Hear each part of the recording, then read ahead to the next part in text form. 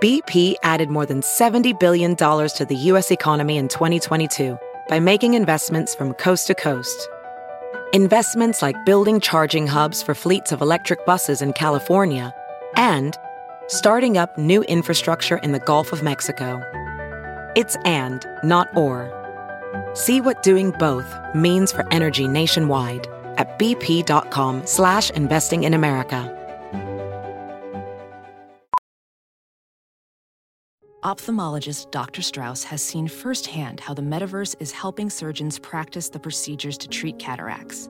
Cataracts are the primary cause of avoidable blindness. He works with a virtual reality training platform developed by Fundamental VR and Orbis International to help surgeons develop the muscle memory they need.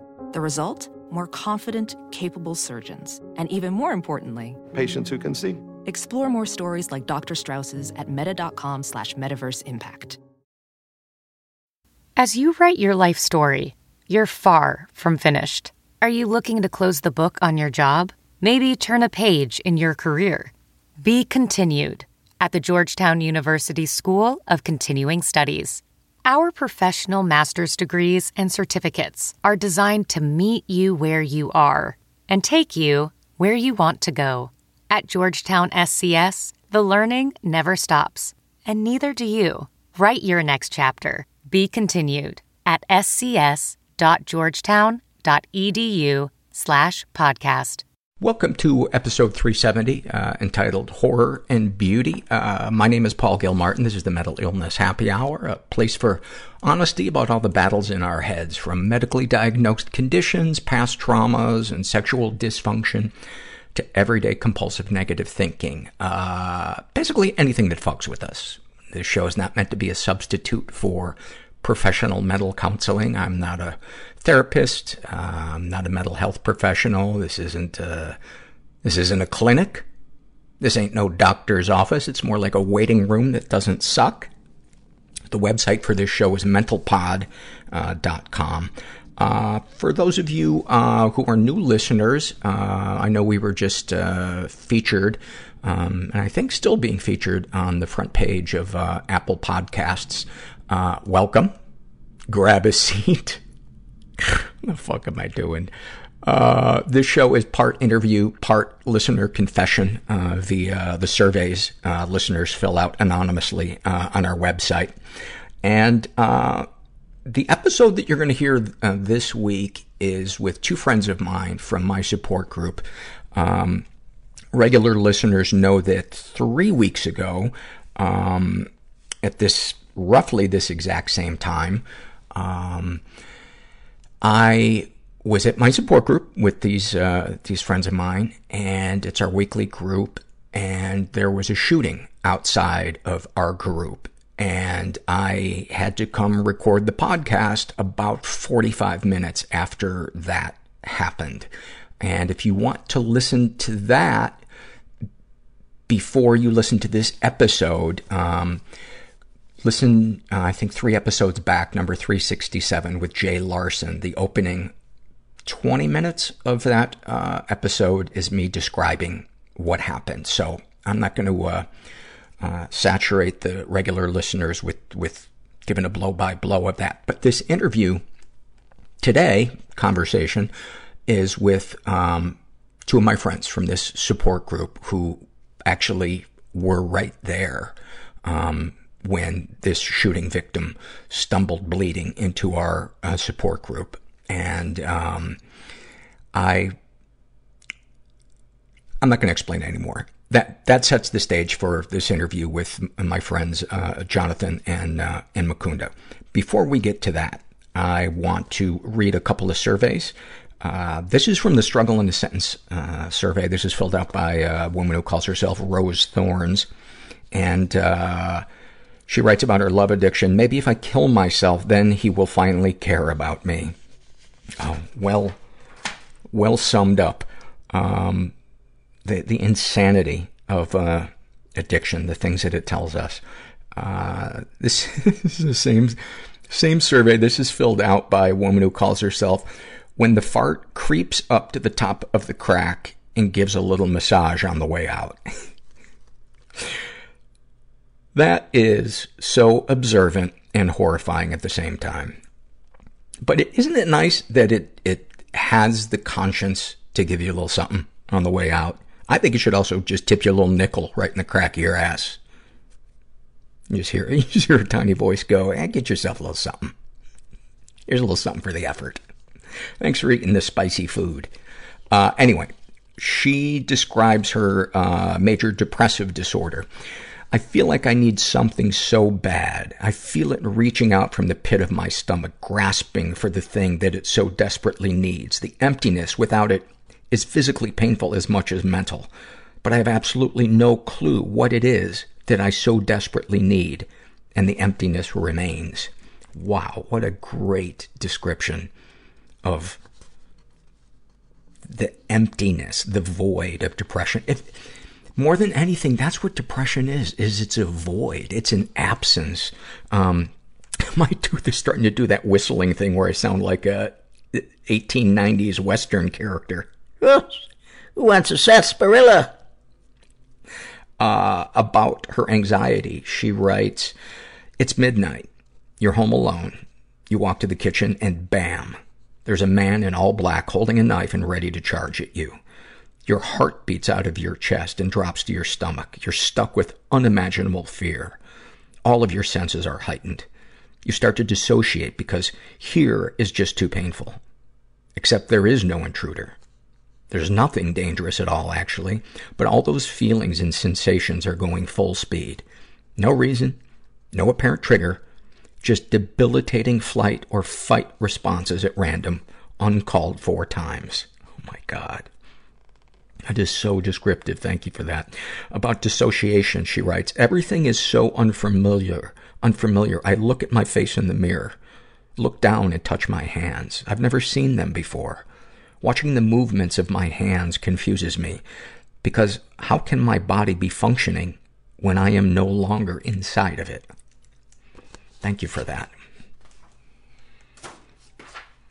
This is same survey filled out by a guy who calls himself Chronic Pain. About his sex addiction, he writes, I think about masturbating every day until I can finally do it, wherever, whenever. When it's done, I don't know what to focus on for the rest of the day. About his anger issues. In my head, I fucking hate everyone, even those on the footpath I drive past on the street. I think about killing people every day. Thank you for sharing that. I hope you're, he does, see a therapist, it says here. Keep it up, man. Keep it up. This stuff, trauma and mental challenges and stuff like that, it takes a long, concerted effort to begin to make progress, with some of these things. This is filled out by Patrick, who is a trans man, and he writes about his PTSD. My brain is like a radio trying to listen to my life, but it keeps getting interference from when you threaten to beat me. It's on a loop, fading in and out, sometimes so strong I can't make out which signal is which. It all blends together, becoming a haze of people saying hello and hearing, I'll beat you. People saying I love you, and it becoming, I love you so much, I'll beat this out of you. You are in every word, every sound. A smashing plate, a car pulling into the driveway. It mixes into a mess of words and beats and sounds that I can't shut off. So loud that I have to close my eyes and cover my ears to try to get through life. It doesn't help. The best I can hope for is the days when it fades to static and I feel nothing. Wow. Thank you for that. And then about experiencing gender dysphoria, he writes, it's like waking up with a spider crawling on your face, but the spider is boobs. Thank you for that. Thank you. Oh my God. Yeah, you guys just have a way of, it's why I started this survey, was in my correspondence with listeners, I began to realize that sometimes you guys can put an issue into a sentence that says as much as a 1-hour conversation with somebody does. We've just got a couple more of these, and then we'll get to the interview. This is filled out by Jen, and she writes about her depression. Something is missing, but I don't know or care what it is. That one, I was just like, oh my God, yes. Yes. That one might be Hall of Fame. And then a snapshot from Jen's life. I remember as a child being at the zoo with my family. I was hot, hungry, and overwhelmed and started crying. My dad looked down at me and said, "You are ruining our family's day," and walked off. And, you know, one of the reasons I wanted to read this, Jen, is there is a huge link. I'm not a mental health professional, but I did cook chicken on basic cable for 16 years, and I told dick jokes in mediocre comedy clubs around the country. But there is a link, honestly, between growing up in emotionally invalidating environments and the odds of developing depression. And I wouldn't be shocked if those two are linked in what's happening with you. And ultimately, it's not as important the why of what we're suffering as much as how we move forward, what we can do to get better, or to just survive and cope, you know, until it gets to the point where we can enjoy our lives. This is a happy moment filled out by Once a Sunshined Face. And she writes, "It's been over a month since a rough breakup. After realizing I suffer from intense anxiety and a bunch of other miscellaneous things, apparently, I started using BetterHelp and meditation." And BetterHelp is one of our sponsors. "I've been a mess a lot, but here and there making progress. Today was the best day I've had in a long time. This morning I ran 16 miles, five of it with a friend. After the run, my friend and I got coffee and talked for over 2 hours. Turns out he studied psychology and is very hip to the therapy world. He sees one himself. Much conversation was had. Depressed parents, anxiety, darker past than we had ever shared, honesty about current feelings, all so therapeutic for us both. I felt rejuvenated. Never had I truly enjoyed cooking before. I've been doing it a long time, and I can basically do it without thinking. But this next time I cooked, I was being mindful without trying. Just as soon as I realized I was being mindful, I began worrying about an uncomfortable conversation I need to have soon with a loved one. Practice makes progress, I guess.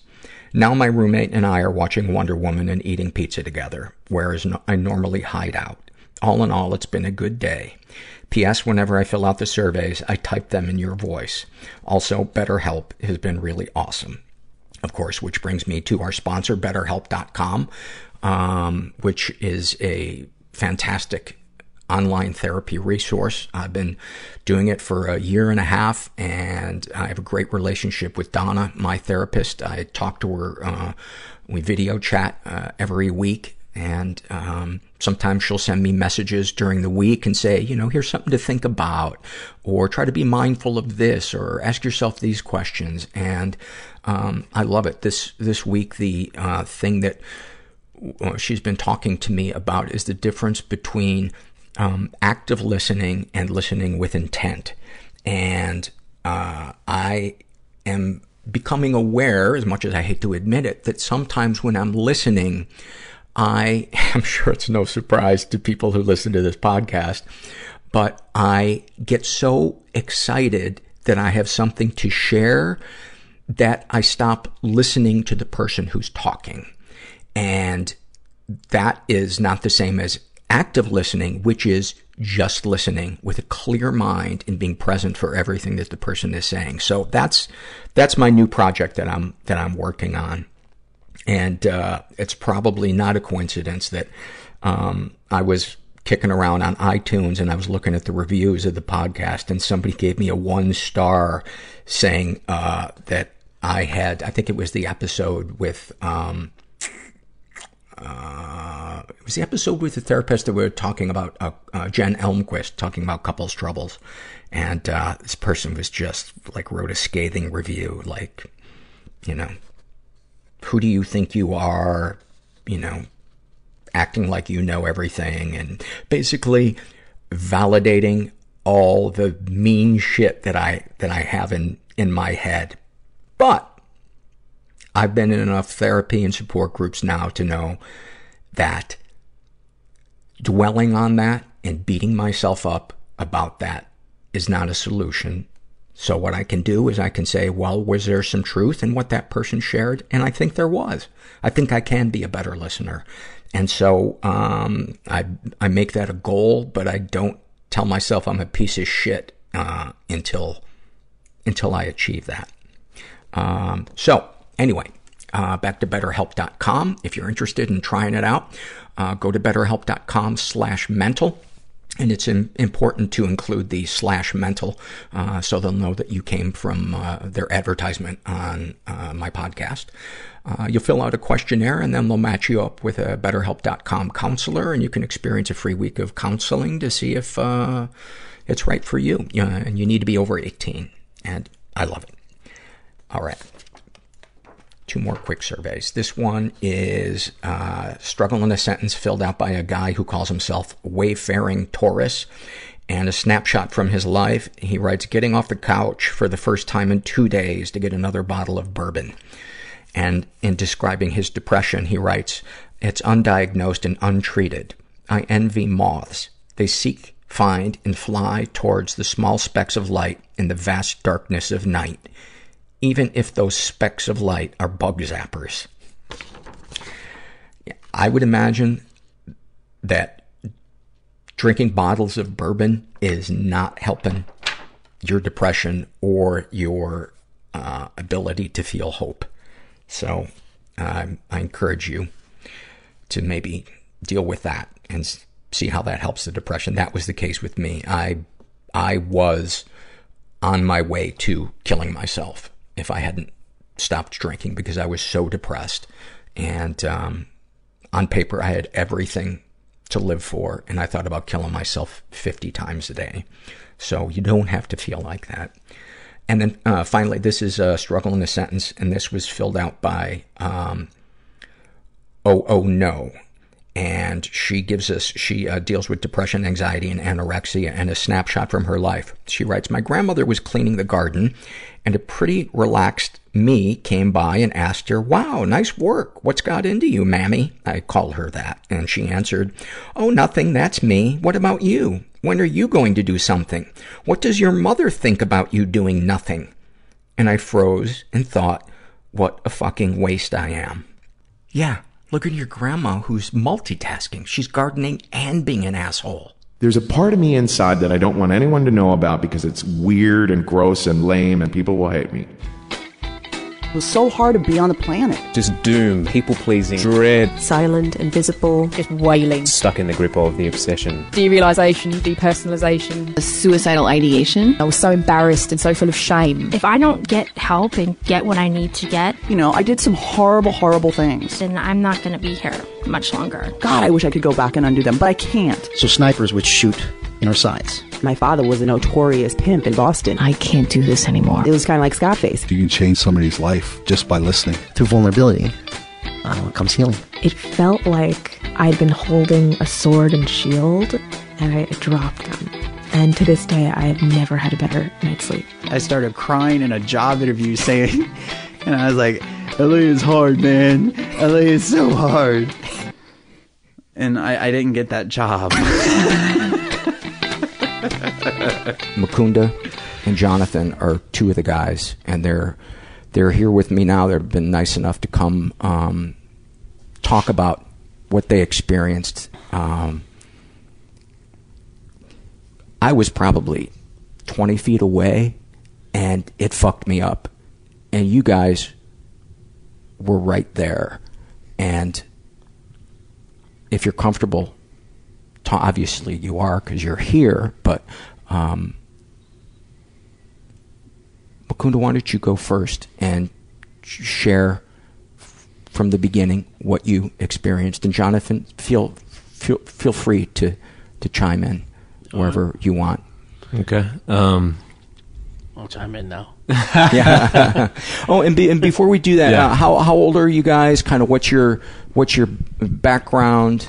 You know, what are your struggles? That kind of shit. Jonathan, you want to go first? Tell us your background. Be a little bit more descriptive about background. Like, how old are you? You know, I know that in the past you were involved in gangs. Okay. That you did time in Chino, right? Is Chino, a couple different places, but yeah. Yeah.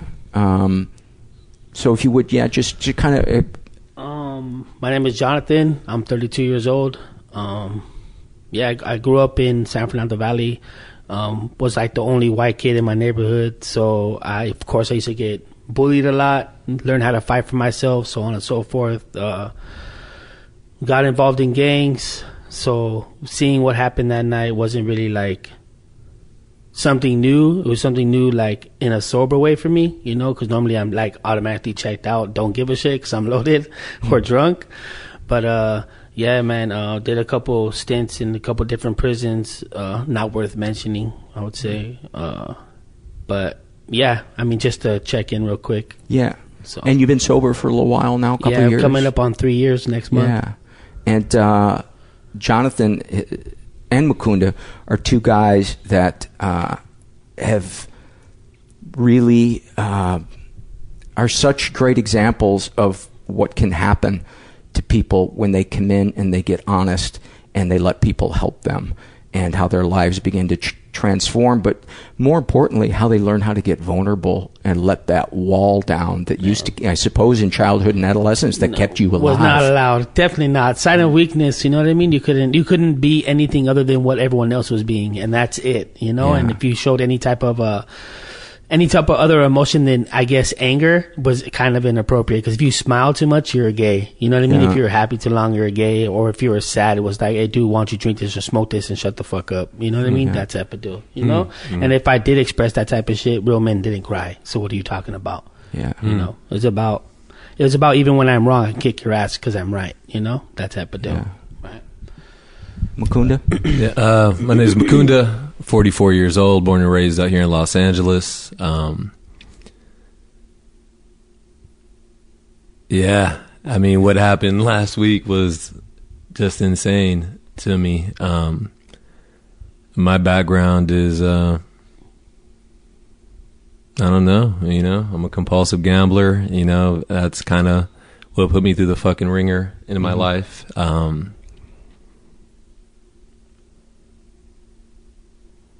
But yeah, what happened last week, just to go to that, you know, we heard shots, right? You know, yeah, we heard shots. Didn't know if it was a car at first. I think we all wanted to say it was a car. Right? Yeah, the first one, you know. Then there was a second one about 3 seconds later. But then after that, it was pop, pop, pop, pop. And, you know, we all got up. I looked. I just happened to be sitting right by the door. And there's one door in and out of this very small place where support group meetings are held pretty much around the clock. I mean, not after midnight, but dedicated safe space for support group meetings. Yeah. And we meet there every Thursday night at 7:30. Yeah. Total place is a total blessing. And this kid comes running in, bleeding all over, you know, and walks up the stairs and basically falls down right at my feet, you know, and you know, Jonathan is there, and you know, I'll just say Jay for namesake was there to respond, and Jimmy, he doesn't mind. Yeah. Okay. And Kevin was the other. And Kevin, guy. Kevin, and I'll say Jimmy. I don't even know where to start or where to begin. I just know that Jimmy jumped in, took care of business, and you took care of business, like with his physical things that were going on, like the tourniquet and all that. I think because when I first heard the shots, I want to say that it was a car, you know, for sure. The second one sounded just the same, so I was like, damn, that's a weird. Usually don't sound the same. Backfire. Then I heard another one. But then I heard 4 consecutive more shots, you know? And that's when I heard you, I'm already standing up, right? Because I know there's only one door. And I'm like, fuck that. I'm going to try to get out in case this dude try to come in. I mean, I'm sure I'm not the only person that was thinking, you know, that this dude's going to come in and finish the job, you know? At least that's in my mind, you know? 'Cause my lifestyle is like, you're going to get shot. Make sure this fool's dead, you know? Yeah. How many times do you think you've been shot at in your life? I don't know, like 3 or 4 times, you know? Fucking chased with knives, bats, you know, all that type of stuff. You know what I mean? I'm usually like, even when that happened, it was weird for me to be in that situation and not be prepared. You know, like I've always had something like or grabbed something to defend myself with. I felt completely naked. And going back to the meeting tonight reminded me of like, you know, I stopped carrying even a knife in sobriety. You know what I mean? Like I just don't do that no more because that's not who I am, and I have a higher power that protects me, you know. But leaving for that one moment, my own thinking comes kicking back in, you know, my own thinking, and I'm like, oh man, I gotta do something. Yeah, you know. Yeah, it was. I said dial 911. You know, he came in, and as soon as I saw him, that was it. My whole world was him. Yeah. I didn't see anything else or anybody else. I just saw, you know, Jimmy jump up and kind of take care of him physically, you know, asking for a belt. I took off my belt and threw it at him. Kevin gave him his belt. He started attending to his wounds and to his tourniquet. But I had the young man, 22 years old, basically, as far as, like, I'm looking at my hand right now, it's about, you know, 8-10 inches, about a foot away. That's how close I was to him in his face. And I was just trying to comfort him. He was in a state of shock. He was making a lot of noise. Oh, yeah. He was in some he was serious shot. pain. You know, I mean, fuck. You shot twice. And he was loaded, you know? Yeah, and He was on a 2-day meth run. Yeah. Fuck. Apparently. Yeah. But I remember seeing Makunda saying, oh shit, it's happening right here. And I seen him when he come running in, and like I kind of want to see like this dude, like, because I'm already trying to sidestep coming in, but I remember his like hand like almost, it felt like it like fell into his face fell into your hand. Yeah, he did. You know what I mean? Like you caught it, like I got you. You know what I mean? It just came. It was like, to his, And then I think in that moment for me it was slow mo, and it was like, do I help him or do I go? You know what I mean? And I remember just putting my hands on his leg and like trying to hold the blood in, you know. Then Jamie kicked back in. Yeah. So I get the fucking belt. Right. And he had been shot in his femoral artery, right? Yeah, like up top, almost by his groin area. You know what I mean? It was pretty high up there. And it was really coming out. It was at first, because it didn't look that bad as he ran in, but as once he laid down, you could see it just boom, and like, oh damn, someone got to grab this. Yeah. And that's when I guess I placed my hands on top of him, and that's when I was waiting for Jamie kicked in. It's like, hey, let's do this. Give me a belt, and he tried doing the tourniquet, and that was held off. And it was just, I guess, dramatic. It seemed slow mo, but it seemed like, you know, it just seemed like. I remember Kevin was holding one of his hands. Kevin was holding his hand. I was supporting his head. You know, and it was just, it was surreal. It was totally surreal. And you know, several times, 3 or 4 times, he looked me directly in the eye and was like, "Don't let me die. I don't want to die." You know, and he said a young lady's name, you know, his girlfriend, or he talked about his mom a little, and I was just there, just trying to comfort him to the best of my ability. You know. I think a couple times too, you pulled his face close to yours, like, "Don't, just calm down, like head to head, like just calm down, just like calm down." And it was like, it was crazy, man. Just seeing his reaction and seeing everyone else's reaction around us too. And it was like at that one moment we were able to like tone out everything else and help this dude, you know. And like talking about it now, I haven't really had a chance to really talk to anyone about it besides my sponsor, right? Right after the meeting afterwards, and at that time, that's when all my emotions kicked back in. And like for a moment, I was definitely not concerned about me. Yeah. But then when my shit kicked back in, it was crazy, man. Like, it was a roller coaster effect. And I don't know, I'm just tripping out now because it's like really the first time I had a chance to like sit here and actually play the real through. You know what I mean? I think because more or less I've been emotionally trying to fill out where I'm at, because I work with kids, you know, and I'm like, man, I can't be like that when I'm around them. Like, and I've been trying to put my emotions into check. You know what I mean? Yeah. But fuck, that shit was scary, huh? Like thinking about it, like I'm trying to remember, like this dude's gonna come to the door too. You know what I mean? Right. Somebody else actually ran up behind him. This person put his hands up to signify he didn't have a gun, and he ran into the lobby. I think he saw the whole commotion, and you know, next thing I know, he wasn't there. but it wasn't a consideration. You know, I don't know if I was the first one to see him, but I remember seeing him, and I remember yelling to everybody, dial 911, dial 911. And then he just walked up the stairs and literally fell like right at my feet, like right at our feet where we were sitting. And it was just, for 10 minutes, it was just me and him, you know? And I was just grateful that I was able to respond in hindsight, you know? Like, I told my mom about it. She's like, did you pray for him? Did you, you know? And I was like, you know, just being there, I think, is like, is enough. You know what I mean? Like, if, you know, I believe in God, and I believe God was there. No, he definitely comforting was, him, you know, through us. I'm like Jonathan, because when it was over, I called my best friend, and it brought me back to the times I've been shot at. You know, I've been shot at a couple times. I have guns pulled on me 4 or 5 times in my life. I got robbed, you know, several times at gunpoint. There was actually a point in my life where I used to rob people at gunpoint, you know.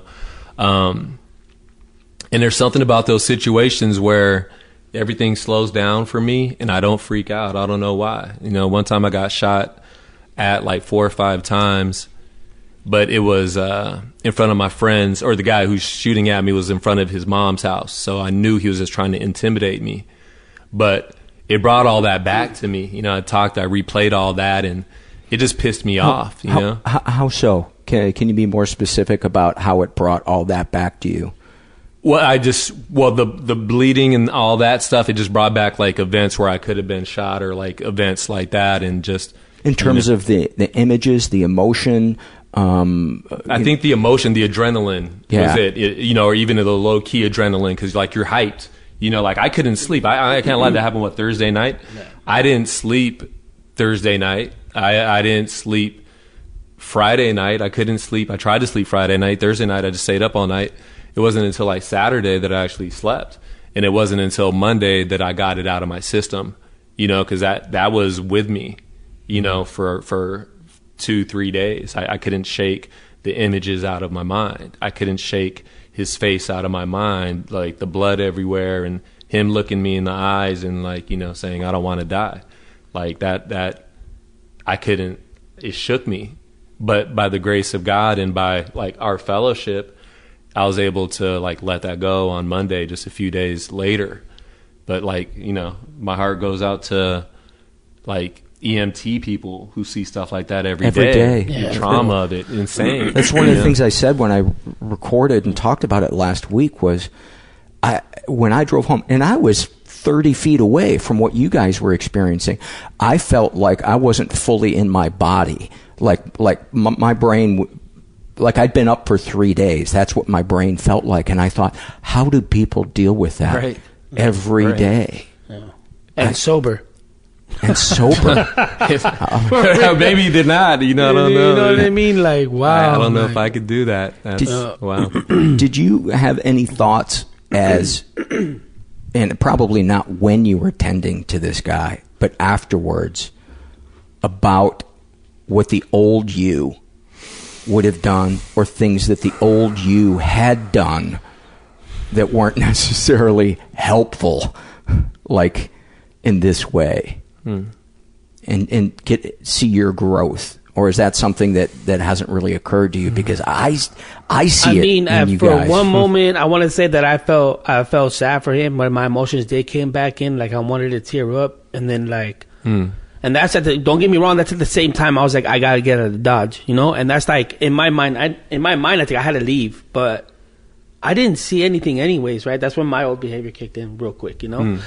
But I was trying to leave. But that's the insanity of it, right? Like, just leave. I don't want to talk to any cops, you know? I don't have anything to offer anyways, but I got to go because they want to talk to me. Oh, you mean you didn't see anything like who shot him? Yeah, exactly. Yeah, because you don't want to go to court. Yeah, you exactly see what I'm saying? And I really didn't know anything about that anyways, but I did feel sad for a moment.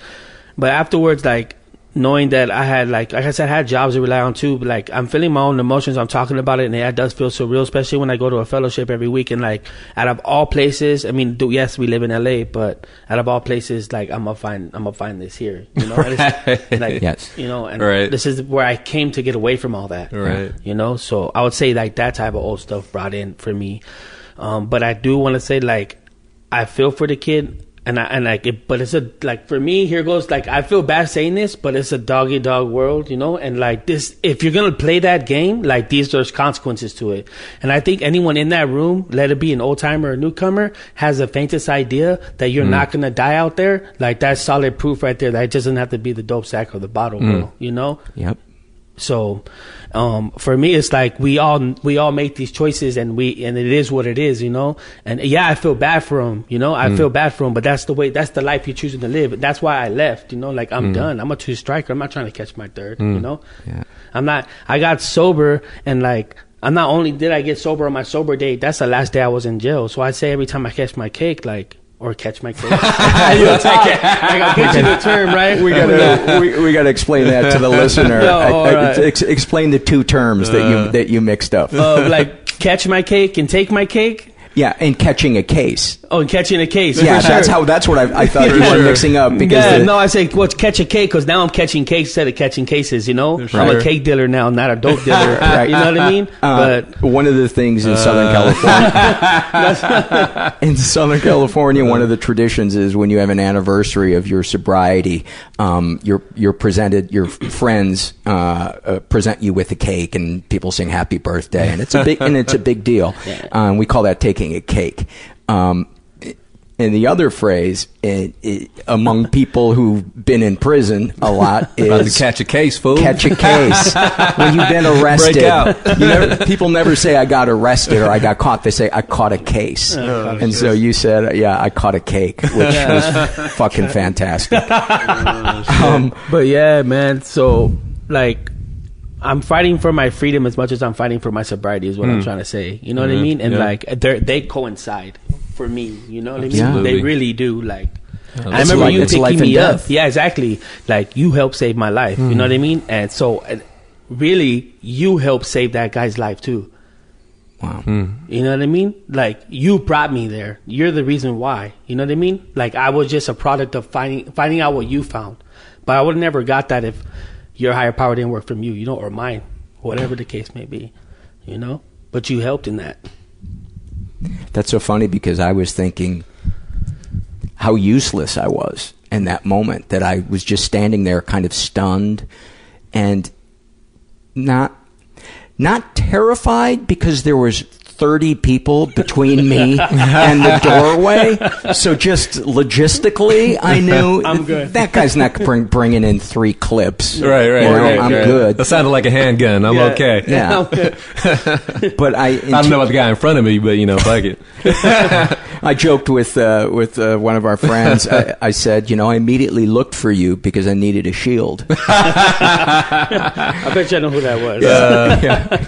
I'm grabbing old timers first, put them up front. They lived a good life. I'm trying to get there. But I think one of the things that we do, and I don't think it's necessarily just addicts or alcoholics, but we look for the most negative, beat yourself up way of looking at things. Yeah. Real talk. And after this thing happened, was there anything that you said to yourself, thought to yourself? Did you just kind of brush it out of your mind? Were you able to say, I did what I could? And by the way, the guy, from what we understand, survived. Okay. Okay. But good. Absolutely, because you guys had your fucking fingers in the guy's wounds that were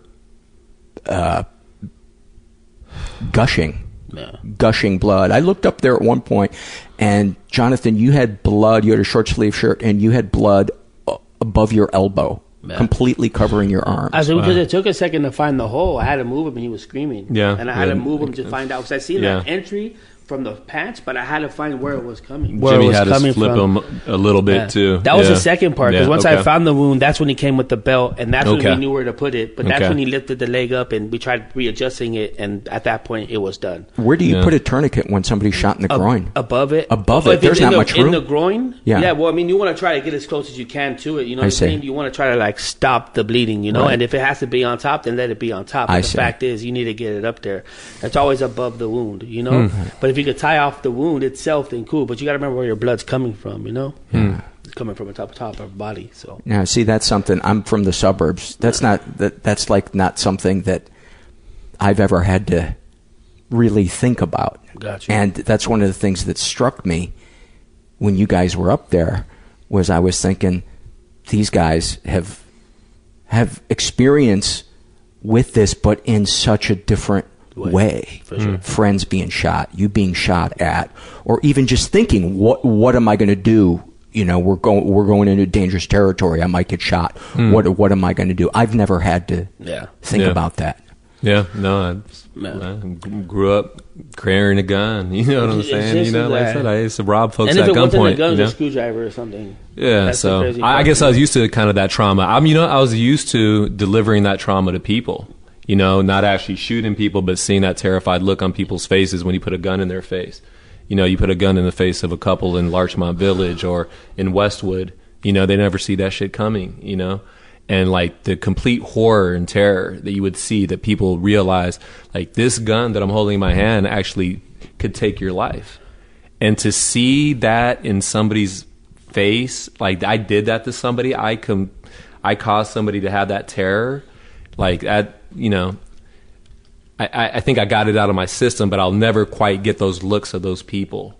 You know what I mean? There's a couple I did that to, and there was a older woman I did that to, and I'll never forget those looks. Yeah, and those shrieks as well. I'll never forget that. And I'm sure they won't. I know, it's fucking, it's horrible. And how do you,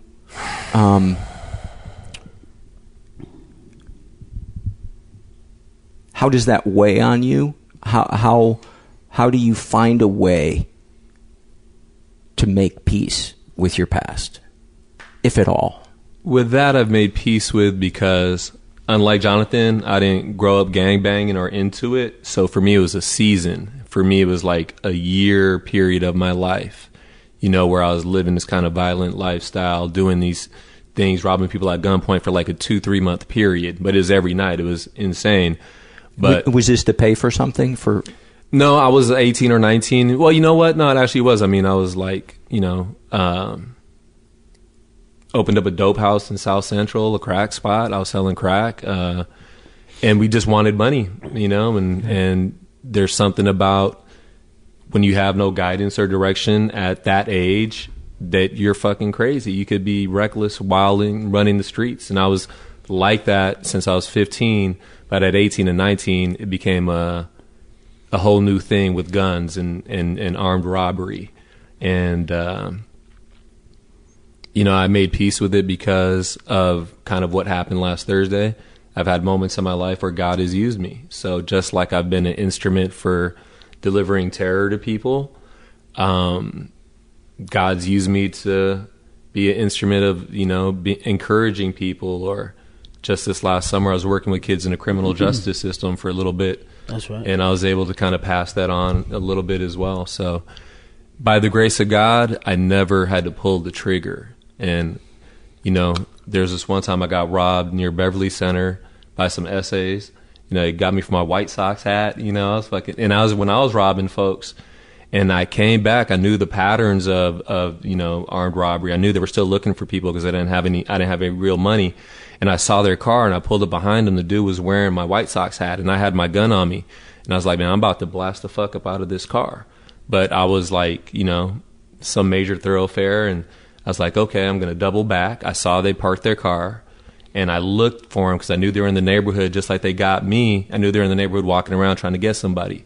And I went through the alleyway looking for them, and I would have fucking shot them. I would have shot him. By the grace of God, I didn't see him. So I went back by their car, and I shot the windows out of their car. And, you know, I took off. And you wound up bringing food onto the table for somebody that works at an auto body shop. So it really... Yeah, I don't, you know, this. I'm just grateful that that is by the grace of God that I never hurt anybody. So they were robbing people, and they had robbed you? They robbed me. I got you. Okay. Yeah, they robbed me. Yeah. Jonathan, as he was talking and sharing about that, about having brought terror to people, what were you thinking or feeling, if anything? It's just like the look you just gave me when I said that. Jonathan kind of shook his head with I don't know how to describe it, but like I try not to think about this stuff, you know. Like I talk to like a certain person about it, but yeah, man. Like I said, like when I say like it's a dog world, it's like, you know, like like in that mode, like I really believe it, you know, and like I've done things that I feel bad for, and there's just some things that I didn't feel bad for because like it was what it was, and like it'd rather be me than you, you know, or rather be you than me. But like robberies, yeah, that comes with the world, you know what I'm saying? Especially when you're selling dope, you know, you never have enough dope money. If you see easy lick, you want to take it. But like, I remember having like a tweaker, man. He was doing credit card fraud and shit like that. And I remember I didn't even need a gun. I just had like one of those hot wire things, you know, that you check radio cords with, you know, and you see if it's working and the light turns on in the back, just put it to his neck, like, dude, get the fuck in the car. About to stab my homeboy because he wouldn't drive fast enough. And like, I know the fear that I put into people, you know, and like, and it drove me for a very long time. There was a man in the rooms, Brian, right? Mm-hmm. And he told me the respect that I was looking for when I first got sober was going to send me back to prison. And that dude hit it straight on the head. Like, he couldn't have said it any better, you know? So when you say that the fear was driving you, meaning your actions were driven by fear? What I'm saying is I fed off your misery in a sense if I was causing it, you know, because like I wanted what you had and I never could have got it without by myself, you know. And like this is coming from a kid, at the time a kid growing up in a home, you know what I mean, where my dad's like beating my ass every day in a sense, and like the only time he wouldn't is when I'm doing shit like that, you know what I mean, where I'm burglarizing houses and bringing it back to him so he can go cluck it off, so he can go get high. Wow. You know what I mean? And like the only time I would get in trouble is if I got caught type deal. You know? Wow. Yeah. I didn't know that about you. Well, it's just like, cause like, I feel like I'm glorifying some of my behavior, and then it makes me become a victim also. Like I'm a victim, but I'm not a victim because of that. And not only because of 18, but I make my own choices now. You know what I mean? And like at one point in my life, this is the only way I knew how to live. Yeah. And that for a long time, I blamed God. I said, why are you gonna consequent me for making me the person that I am? You know? And for a long time, I had a resentment because it told me straight up. It said, this is the only defense against a first pickup or use is a spiritual one, man. And I remember having a deep sense of, fuck, I'm screwed. I remember walking into my counselor's office in tears and told her, I don't think I'm going to make it. You know what I mean? And this is after you picked me up already. I already left Cry Help and went back to Tarzana, you know? Those are rehabs that he's talking about. Yeah, no, that's all right. I didn't think I was going to make it. And like, the only way I knew how was by doing the way that I was doing. And the crazy part, the insanity part of it is convincing me that I was still making it, doing the shit that I was doing, and I wasn't making shit. You know what I mean? Like, where I'm at right now, I'm grateful for it. Like, where I'm at right now, I was able to help someone else. Because the old me being in that position would have walked out the front door and stepped over him. Real shit. I'm out of here. You know what I mean? But where I'm at today, like, I'm able to be present enough to help another person. You guys taught me that's what you're supposed to do, and like you guys get that doing esteemable acts builds self-esteem, and like I feel good about these things, you know. And it's not just about that one instance; it's about all the other lives that I've affected due to the people in the rooms that affected mine. You know what I mean? And I think that's where the bigger picture is, because I don't think that dude would have even had that opportunity if no one in that room had affected Jamie, had affected you, or affected me, or affected Kevin. No, the old me would have walked away. The old me would have been looking for the shooter. The old me would have been ducking, and the old me would have got the fuck out of there and let everybody else deal with that shit. That ain't none of my business. You know, it's none of my business. But the new me doesn't even have to think about it. The new me is like, it just, somebody's in need. Then that's it. That's it. I'm just going to do whatever I can to help. You know. And to me, one of the things that speaks to is the power of addiction. That it can, because to me, these are the authentic. This is the authentic Mukunda, and this is the authentic Jonathan. But without tools to cope with our environment or our emotions, we give into addiction. We give into anger, fear, whatever. We want something to mask it up. Sure. Yeah, I still give in to anger. I still have fucking rage outbursts. And also not understanding that we're powerless over And sometimes it even have to do with anything I feel. Like I could feel a certain way, and I'm allowed to feel that way as long as I just don't act out because of the way that I'm feeling. It's like the biggest tool that I have. Like, yeah, you feel like the way you do, but you don't got to be an asshole to everybody else. You know what I mean? I've remembered still working on that part. So many times I remember you sitting in the back row, Jonathan, early on in your sobriety, and you talking about how fucking angry you were and how scared you were that this wasn't going to work out, this new way of life, and you guys better not be fucking lying to me. Jonathan just made the sign of the cross. Yeah. And we saw you grow, man. We saw you start to let your walls down and go. You went back to school, right? Yeah. And you were terrified that you weren't going to be able to. Oh no! I remember calling. I'm saying everyone's name now, putting all you guys on blast. Terry, right? Yeah. I remember crying in the school parking lot with my fiance at the time. It was my girlfriend, saying I don't think I was going to make it. I was so scared to walk through those doors.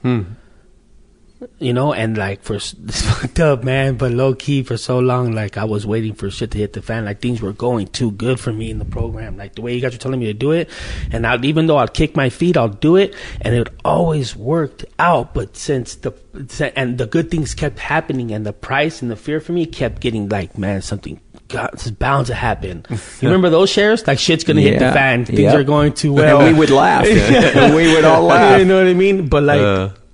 Nothing's happened. Like like they said, like just stay present, man. Stay in the solution, and you'll be all right. And that's what I think I've been doing, man. Like that's what's. I remember Jamie too said you helped save this guy's life tonight, and I turned around and I told him not to be like cliche, but I told him I said, don't we save guys' lives every night? Like in the rooms, you know what I mean? Like we really do, though. You know what I'm saying? And like I'm just glad that I have actual evidence now, not just coming in as a newcomer, but actual evidence now, like this thing does work. Like, because remember when you come in, you're like, I don't know. like I'm telling you repeated my shares. Like I really didn't know, but I have actual evidence now to show me when I get direction, to show me like what happens when I take direction. Like this is what happens when you take direction. You know what I mean? Yeah. And so I wouldn't turn it in for a world. Knock on wood, you know, because it's scary. Who knows what might happen tomorrow? But as long as I don't pick up. Amen. So after this happened, what have you experienced just in terms of emotions or your thinking or, you know, kind of the PTSD-ish stuff? I know it's hard to know what's you having a shitty day or being angry or whatever. I know that, like, the trauma of it, I got out of my system in like 4 days. I got it out like on Monday, and is by the grace of being able to share it at different fellowship meetings. But yeah, PTSD is a real thing, you know. And it may, from what I understand about it may come back. It may never fully be gone. I could be wrong, but but I got that sense, you know what I mean? Because there was something that, like I said, I couldn't sleep, and that his face and his shock and all that blood. And him looking at me in the eye and say, don't let me die. And him saying, Mom, you know, he said Mom like 3 or 4 times. And just literally face to face with him for like about 10 minutes before, you know, the ambulance got him. And seeing, you know, but he actually, it worked. Like what you did, what Jimmy did, what Kevin did. And by the way, we interchange Jimmy and Jamie. Yeah. He kind of gets called both names. But go ahead. It worked after a couple minutes of him freaking the fuck out. He got shot, you know, and in shock. Like, he was calming down, you know, like our presence there actually worked, you know. Somebody said that, like, a lot of people, when they get shot, if nobody's around, they go into shock and bleed out because they're freaking the fuck out. And we were able to calm him down enough to... You know, he's 22 years old, and it made me think later on that night that I have a daughter who's 22 years old, you know, about the same age, you know, like fucking, you know, I feel like a kid myself, but the fact is I'm not a kid, you know what I mean? Well, I mean, maybe I am, I don't know, age is so relative, but, you know, like it opened my eyes like, fuck, I got a 22-year-old, you know? And, I don't know, you know, it's just, I don't know. My heart goes out to people who see this stuff on a nightly basis. I can't imagine. And Jonathan, how about you? Since the event, what's been coming up for you? Anything that you haven't talked about or shared here? I just like the most emotions I think, like, because of this self-help, self-support group that we have. I mean, just being able to rely on people. I think, like, once I left the meeting, I called my sponsor. My roommate took me to a meeting. My sponsor met me up. You know what I mean? And we chopped it up. I think because he was there right when all the emotions were coming back, and I knew that I had to talk to someone, knowing that I was going to be gone for a long weekend, right, because of work. Helped me out a lot. The next morning, it was waking up to go to work, though. I remember getting into a little argument with my fiance, you know, and I was like, yeah, I know I'm being an asshole. I'm just being a grouch, but I know it's because of what happened that night. You know what I mean? Like, for real. Like, okay, like, I want to be like, don't you know just what happened? Like, give me my space. But I gotta remember I'm in real life. You know what I mean? And I can be that way, but the results of me being that way all the time are not good. But I want to say, like, low-key, wholeheartedly, like, I feel grateful to be alive. Amen. Grateful to be like a part of what we did be able to be a part of, you know, and like grateful for people like Paulie, man. Like, I seriously believe, like, if you didn't probably take me, I probably wouldn't have been there. You know what I mean? So Paul was the first one to take you to the meeting? Yeah, the first one. That's why I met my sponsor there. Okay. I've kept coming back. You know what I mean? Yeah. But you know what I'm saying? So it's like people like you guys, man. Well, people like you, I want to say, you help too. I really believe that, man. I don't think this was only just me, you know? No. I mean, I could take all the credit, but that don't sit well for me, you know? No. Well, I'm happy that just eventually you were able to make it about me. I'll say one thing, too. I give more credit to people that could be there for people in real life, you know, when it's like you're inconveniencing yourself to be there for somebody. This was just a situation that happened in front of me where I had to react and respond to it. Gotcha. You know, I wish, you know, and I could be there for people, and I have been, but I give a lot more respect to people that go out of their way to go get people, to call on people, to check on people. You know what I mean? I think that's a way bigger form of giving, than just being in a situation where you end up being of service. But to go out and look to be of service, you know, like you do and like other people do in this world, like those are like the real, in my mind, like, you know, where it's at, you know. Because if you could hear my mom right now, she'll probably be saying, you saved my son too. Real shit. You know, you never met my mom, but I'm sure she will tell you that. That she told Patrick, you know? Wow. Yeah.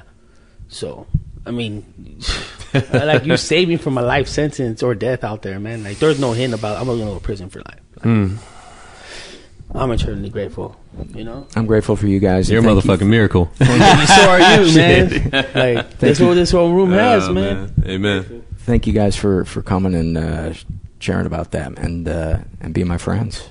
Thank you, brother. What? Thanks, you guys. Friends. Huh? What's that? So grateful to have those guys in my life.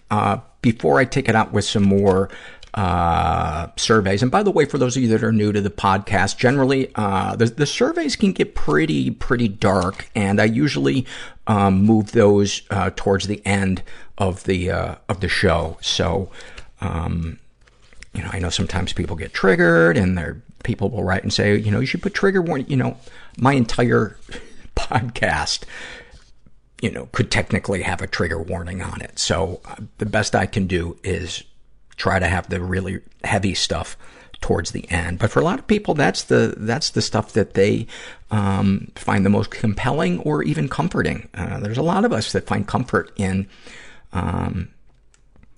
hearing things that are dark or heavy, because I think it reminds us that we're not the only ones that are, you know, struggling.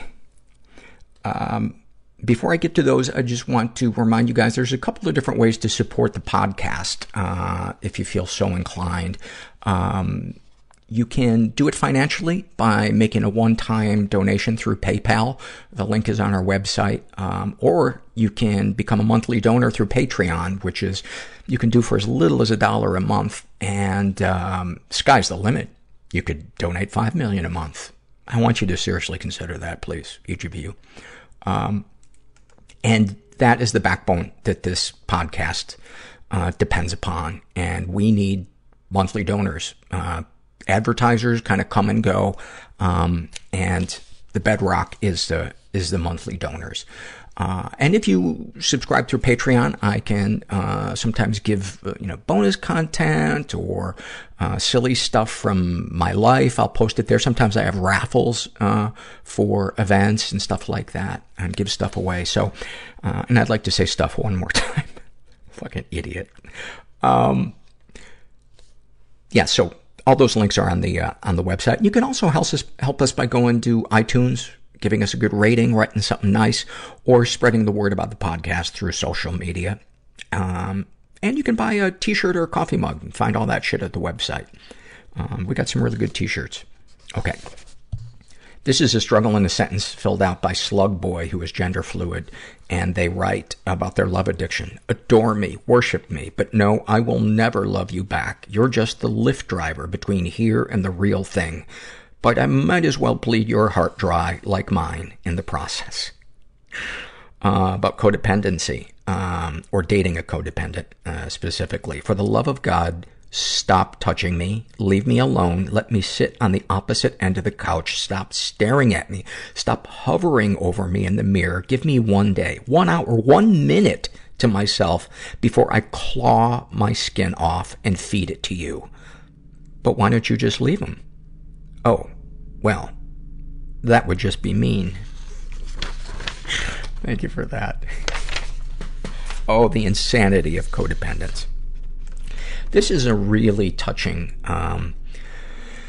email that I got from somebody, and I'm a bit confused by it, so I wanted to get your guys' take on it. I'll just read it to you. Oddly enough, it starts off, it says, thank you. Thank you. It's my pleasure. Excuse my instruction into your private life without your prior permission. I hope my mail will not cause you much embarrassment as I write to you in good faith. I know this message might come to you as a surprise because you don't know me in person, but it is only God that brought us together. This did catch me by surprise. I actually fell. I was riding a horse when I read this. I always like to read my emails when I'm on horseback, and I fell off the horse, but I'm okay. My names are Miss Maria Allen. That's so funny because I would have counted that as one name. This is very confusing. I am the regional chief account manager of one of the prime bank here in Burkina Faso. I am 32 years old, lady, single. I am woman of peace, and I don't want problems in my life. Here's the bind for me. She is a woman of peace, and she sounds intriguing and trustworthy, but I'm a man of war.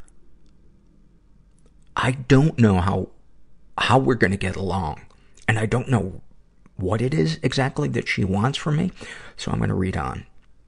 It is my duty to send in a financial report of my customers to our head office in the capital at the end of each year. But in the course of the last year, 2017 fiscal report, I discovered that one of my foreign customer late, and then in parentheses, Honorable Mr. Ghazi Al-Sadiq Abdel Rahim, that's so funny, that's my middle name, who died during the Sudan crash on 9 August 2012. I feel like an asshole because I apparently missed in the news about the Sudan crash. You would think that when an entire country crashes,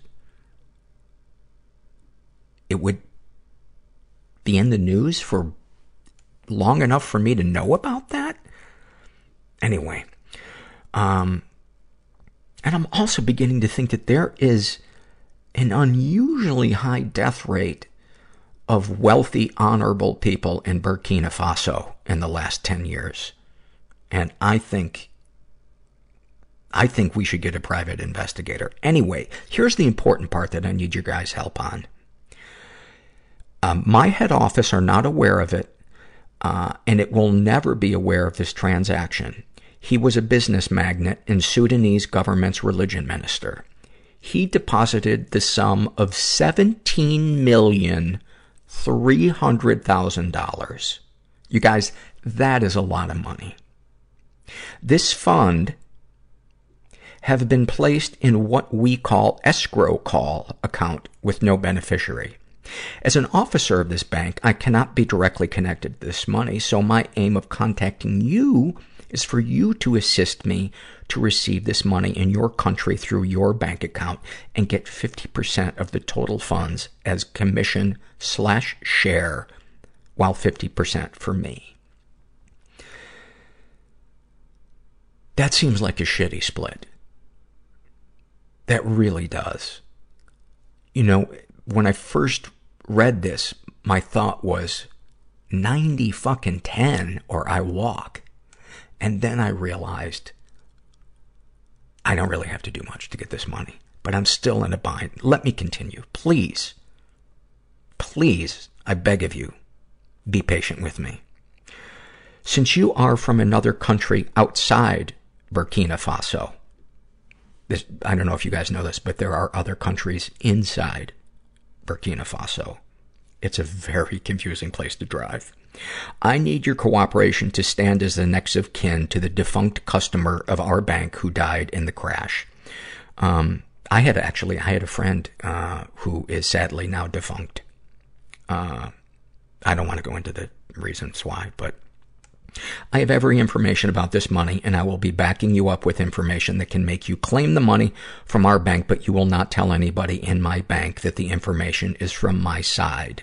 By virtue of my position, I can guarantee that we stand a great chance of success.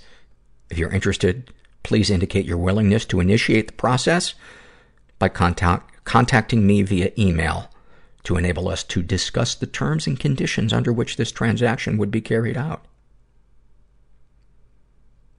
I just think she seems nice. And she used formal names. There's a lot of Misters and Misses and people in high positions of authority. And something about this just feels right.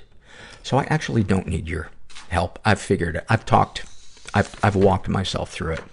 And, hopefully by this time next month, I will have about $8 million in the bank, and I won't be doing this podcast. So good luck to all of you. This is a struggle in a sentence filled out by Tom, and he writes about his depression. Talking myself into doing things every day because the worst case scenario, I die, in any situation is also the best case scenario. That's one of the awesome things, probably the only awesome thing about being suicidal. When I was suicidal, I didn't mind turbulence on airplanes. That's about the only bonus about his anxiety. Even mundane, everyday situations feel like you're performing with a band at Carnegie Hall in front of thousands of people, and everyone got the sheet music except for you. Thank you for that. Diana Ross, I didn't know she's a listener, describes her depression like my whole body is sinking into the bed and every thought is way too bright. That one might be Hall of Fame. That is fantastic. Thank you for that. Major depressive overachiever describes her love addiction. Looking at almost every man I come into contact with and thinking of how you could take care of them. You're what they've been missing their entire lives. This is from the babysitter survey, and this was filled out by a woman who calls herself Beardy. And she writes, I think I was helping a friend babysit. Some boys showed up. My friend and I are female. I remember the little boy was laying on his bed, and we were all taking turns abusing him, pulling down his pants, touching him. I can't remember what else.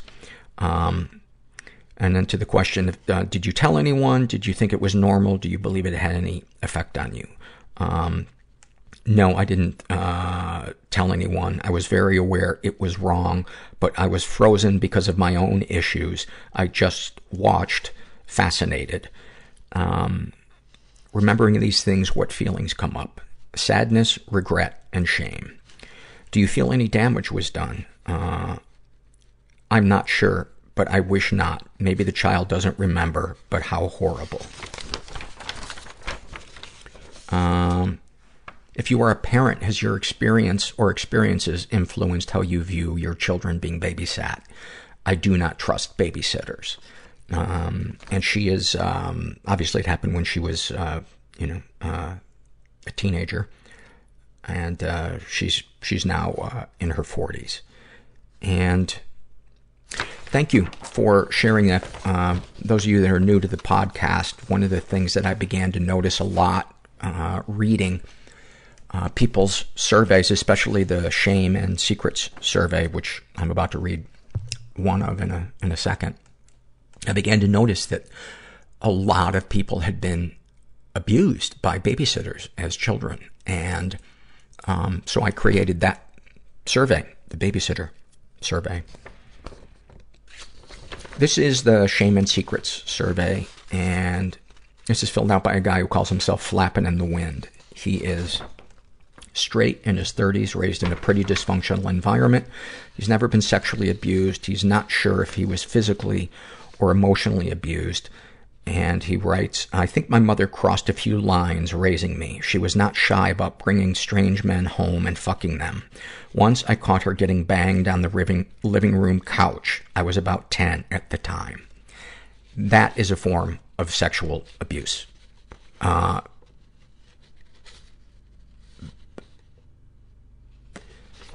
don't know how to put words, to say how I would categorize that, but, exposing your children to your sexuality, is, there's something that would be, the kid accidentally walked in while we were fucking. That's an accident. People make mistakes.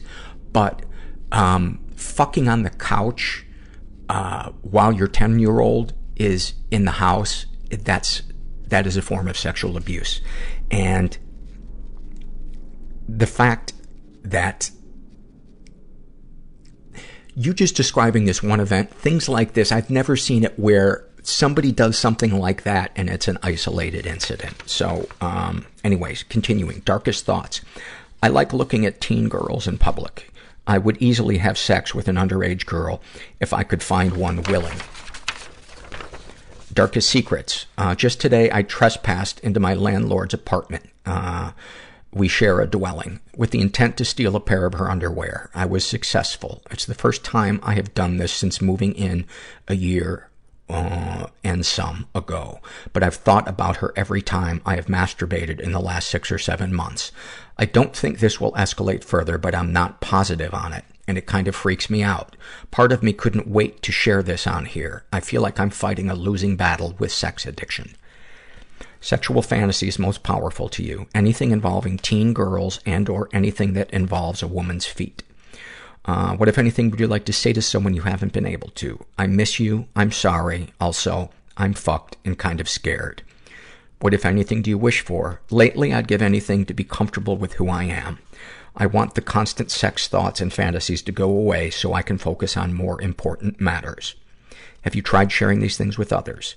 No. I tried a therapist in the past, but couldn't be totally open. And I felt like a goof for sharing the things I was able to share. How do you feel after writing these things down? Defeated and headed for ruination, but I will keep trying to get well. I don't have much choice. Anything you'd like to share with someone who shares your thoughts or experiences? I get the secrecy and shame. I get not feeling like a good person. Just don't cross over into territory you can't recover from. Thank you for sharing that. And I really, really urge you to give therapy another shot and to look into a support group for sex addiction, because this is serious. It might escalate, and it could really fuck up a lot of people's lives, but shaming yourself isn't going to help. The adult thing to do here is to ask for help from qualified people and get honest with your therapist about the stuff that's going on, even if it's embarrassing. And I would find a therapist, if I were you, that specializes in sexual trauma and sexual addiction, because I have the feeling once you start processing the shit that happened in your childhood, it might open some doors into understanding your present day compulsions, and you might be able to develop some tools for coping so that you don't have to soothe your feelings by getting high, breaking laws, or violating somebody's privacy. So yeah, that's my 2 cents. But thank you for your honesty. This is an awfulsome moment filled out by spoiler alert, no one cares. And she writes, my future mother-in-law is the one person in my life who actually asks me how I am doing, which I frequently appreciate. My fiancé and I are in the process of buying a house, which has been extremely stressful for me, so she sent me a text. How have you been doing? I answered literally, I've been really snippy recently, and I'm struggling with my mental health, so my doctor put me on a new medication. Also, I still have chronic hives, and I think I need to go see an endocrinologist. I might have Hashimoto's. My mother-in-law answered with, have you ever read the book, Don't Sweat the Small Stuff? Yeah, Hashimoto's. Small stuff. Oh my God. Thank you for that. And for those of you that are new listeners, awfulsome is a word we use to describe something that is both awesome and awful. This is a snapshot from someone's life from the Struggle in a Sentence survey. And it's a guy who calls himself Talking to Myself. And he writes, my beautiful girlfriend of 4 years and I have been living together for 2 years. And things have been great for most of our relationship. But something isn't right with the woman I love. She is distant, uncompassionate, and easily angered. May be resentful of the status of stay-home mom. I know that she struggles with her first pregnancy and did everything on her own, including work. And over the years, I've assumed many of the roles she once had. And then it continues, and it's basically a really, really tense situation. And he's been trying to offer his wife help, and she snaps at him, and she's irritable, and et cetera, et cetera. And he writes, I don't know how much longer I can go feeling my words are unheard. I love my family and want nothing but to spend time together, but I spend all my time cleaning and arguing. And I just want to offer the thought that this could be something related to your wife's pregnancy and hormones, because I've interviewed a lot of therapists on this show, talking about postpartum depression. And there is also, what do they call it? Perinatal depression. But yeah, all stages of pregnancy, can hormonally affect not only the woman, but the man. And,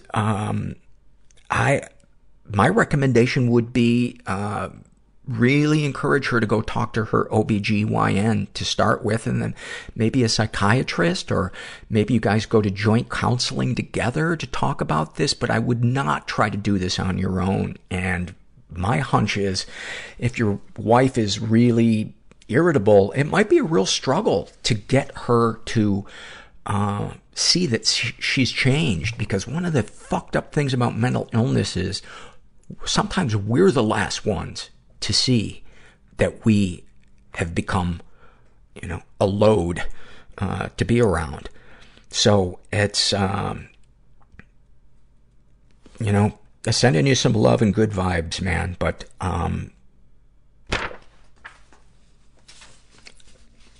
yeah, I can't imagine how hard that is. I can't. This is a Shame and Secret survey filled out by a woman who calls herself Perpetually 12 and Sad. And she's bisexual in her, she's 22. And she was raised in a totally chaotic environment. She writes, both of my parents were alcoholics who drank themselves to death, and then subsequently my sister committed suicide. She hung herself in the closet of the bedroom we shared, and I found her. I've been sad for my entire life, and I just want to be happy, but I don't know how. She was also the victim of sexual abuse and never reported it. She writes, per my aunt, my dad molested me as a child, though thankfully I have no recollection of it. I remember always feeling scared of him and never wanting to be around him, though, which makes me feel like she's telling the truth. He also had prior arrests related to child sexual abuse that I've only just found out about as I've gotten older. She's been obviously emotionally abused. My parents were very emotionally abusive. They were both alcoholics, and they were essentially two adult babies trying to raise 3 kids. They fought constantly, tried to kill each other in front of us multiple times, used all of us against each other, and I think the worst thing I can recall is when my mom found out that she was dying. She found out she had alcoholic cirrhosis and not much longer to live. She came home one night, drunk as fuck, climbed into bed with me, and started to ask me where I wanted to live after she died. Fuck. I was just a kid. The mere thought of her dying made me burst into tears, and I just kept saying, "What? I don't want to live anywhere but with you." And she just kept yelling at me that I didn't have a choice, and I had to pick someone to live with. And then she leaned in and said, "I'm dying, but you can't tell anybody. I mean it, anybody." And so I didn't. And she died. I don't think it would have mattered if I told anyway. This is one of the heaviest surveys I've read. Any positive experiences with the abusers? I have lots of positive memories of both of my parents, which makes everything really hard. I hate them so much, but I also miss them a lot, and I find myself feeling very empty about how things ended with both of them. I never got any closure, I guess. Darkest thoughts. I think about killing myself in many different ways. I daydream about it, and it relaxes me. I often turn to these ideations in times of high anxiety, because picturing myself dead makes me feel so good and calm and safe. I've been fantasizing about dying since I was 7 years old. Darkest secrets. I've been cheating on my significant other of 8 years with one of our mutual friends. It started a few years ago, and I can't stop. I'm scared to walk away from either of them because I'm afraid of being alone. I feel like the worst person on the planet.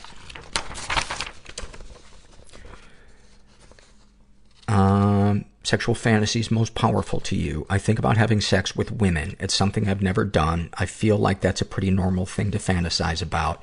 I think about pegging sometimes, too. I think that would be exhilarating. What, if anything, would you like to say to someone you haven't been able to? I would like to tell my significant other the truth about me having an affair. I wish I could, but there are so many other lives involved that I can't.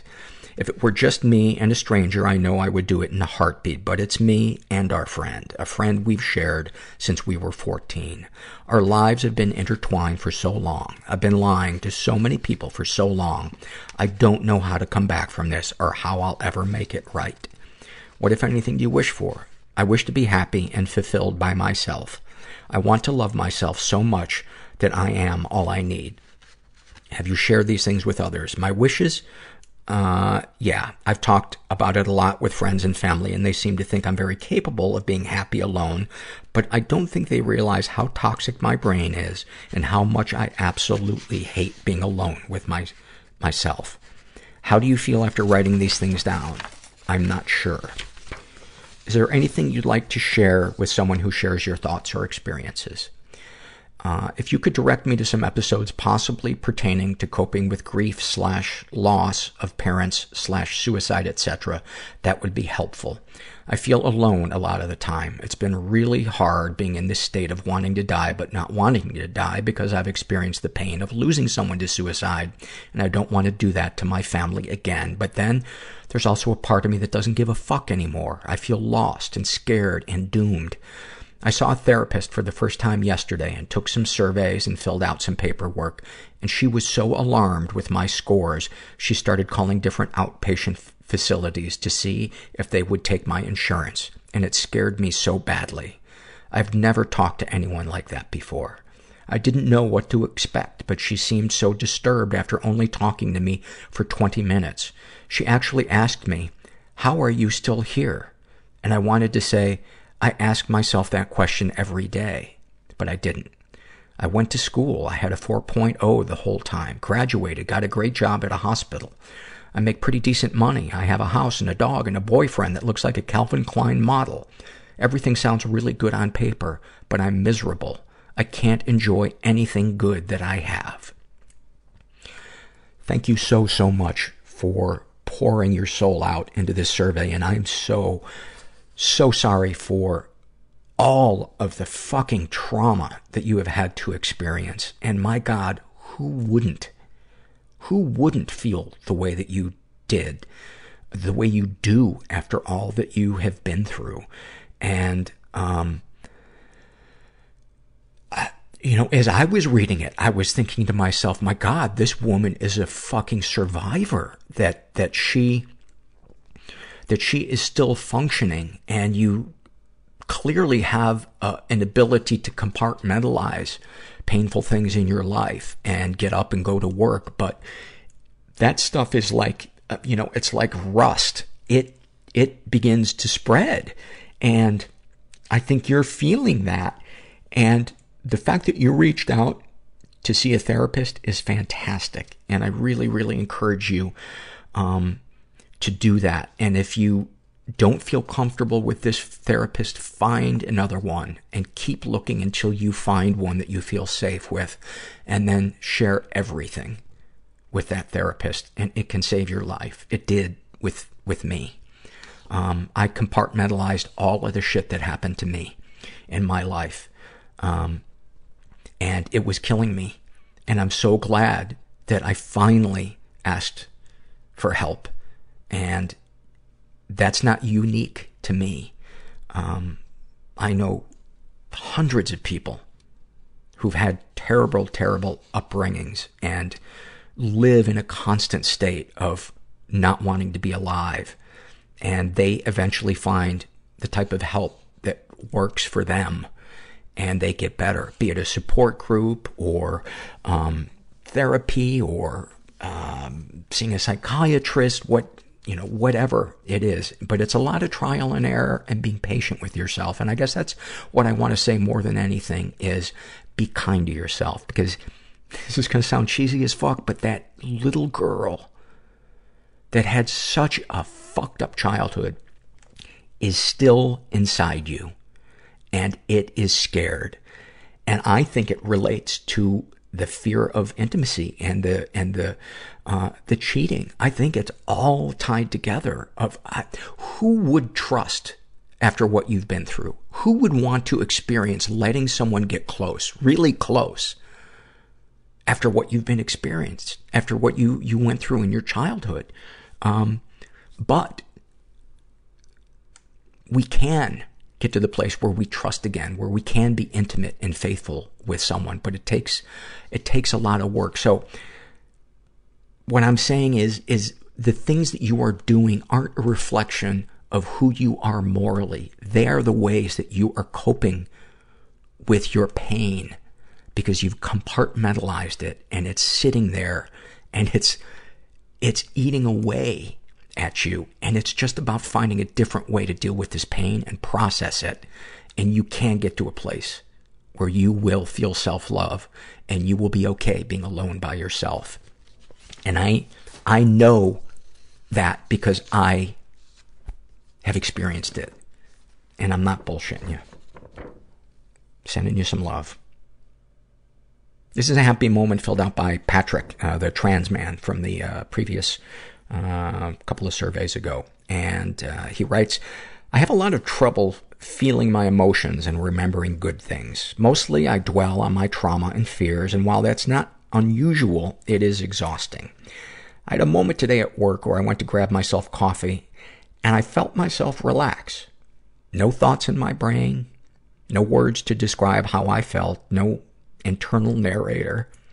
I wasn't afraid of being attacked or analyzing every possible exit or weapon in my line of sight. I went outside, had a cigarette, and while I was there, I realized I was feeling something I'd been chasing my whole life. Peace.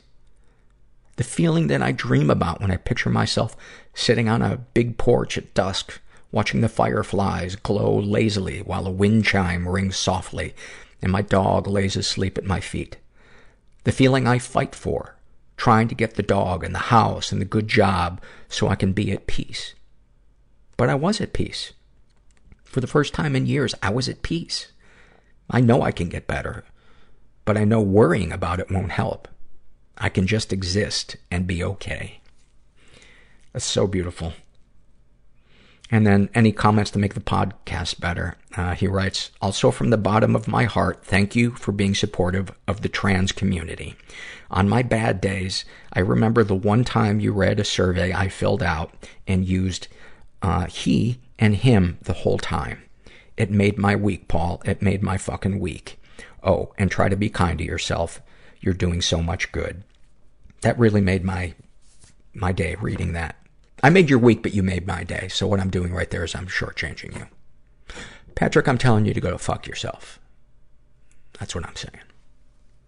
No, but thank you. That means a lot to me. That really, really means a lot to me. When I started doing this podcast, I knew nothing about pronouns and binary, non-binary, the difference between sex and gender and sexuality. And I still stumble, but,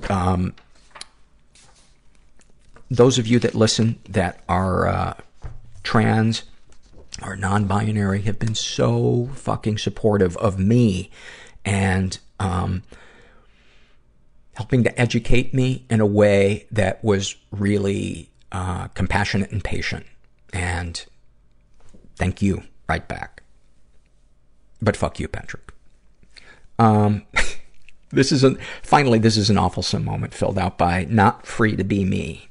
And, yeah, she listed as an awfulsome moment, but honestly, to me, this one's a happy moment. And she writes, my great-grandmother was the only person in my life who truly loved me. When she passed away, I was so devastated, I just wanted to die so I could be with her. Her favorite animal was the owl, which was fitting since she was wise and beautiful like an owl. After she passed away, an owl would land on the fence in our backyard every evening.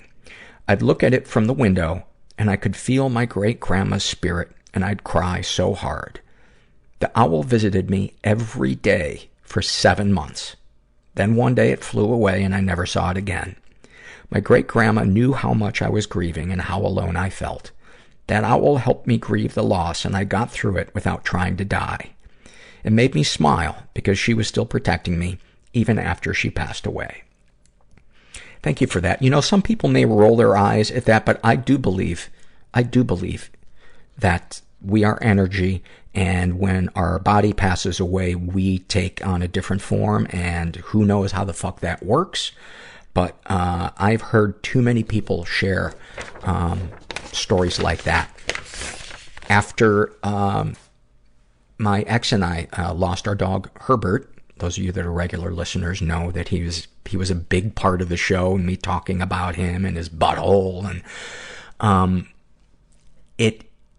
there was a lizard that started coming around the day after he died and would come up to my ex every fucking day. And, even if it's not true, it feels good. And ultimately, isn't that what matters? So what I'm saying is go out there and lie. Yes, that's my message. Be the biggest liars you can, and maybe you'll be befriended by a lizard. Oh, this took a terrible turn. Thank you guys. I'm so grateful for the contributions of those of you that take the surveys and that send in the emails and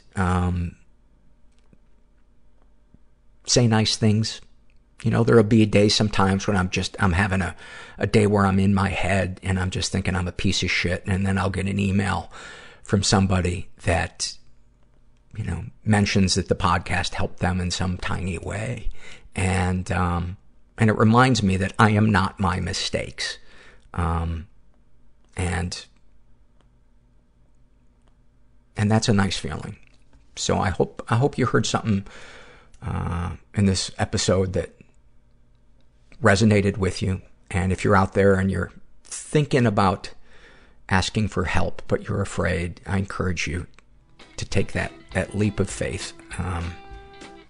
It's never as scary as our brain paints it. Just remember, you're not alone. And thanks for listening. Everybody I know is bizarrely beautifully Everybody fucked up I know in some weird way. is Bizarrely beautifully fucked up in some weird way. Bizarrely beautifully fucked up in some weird way.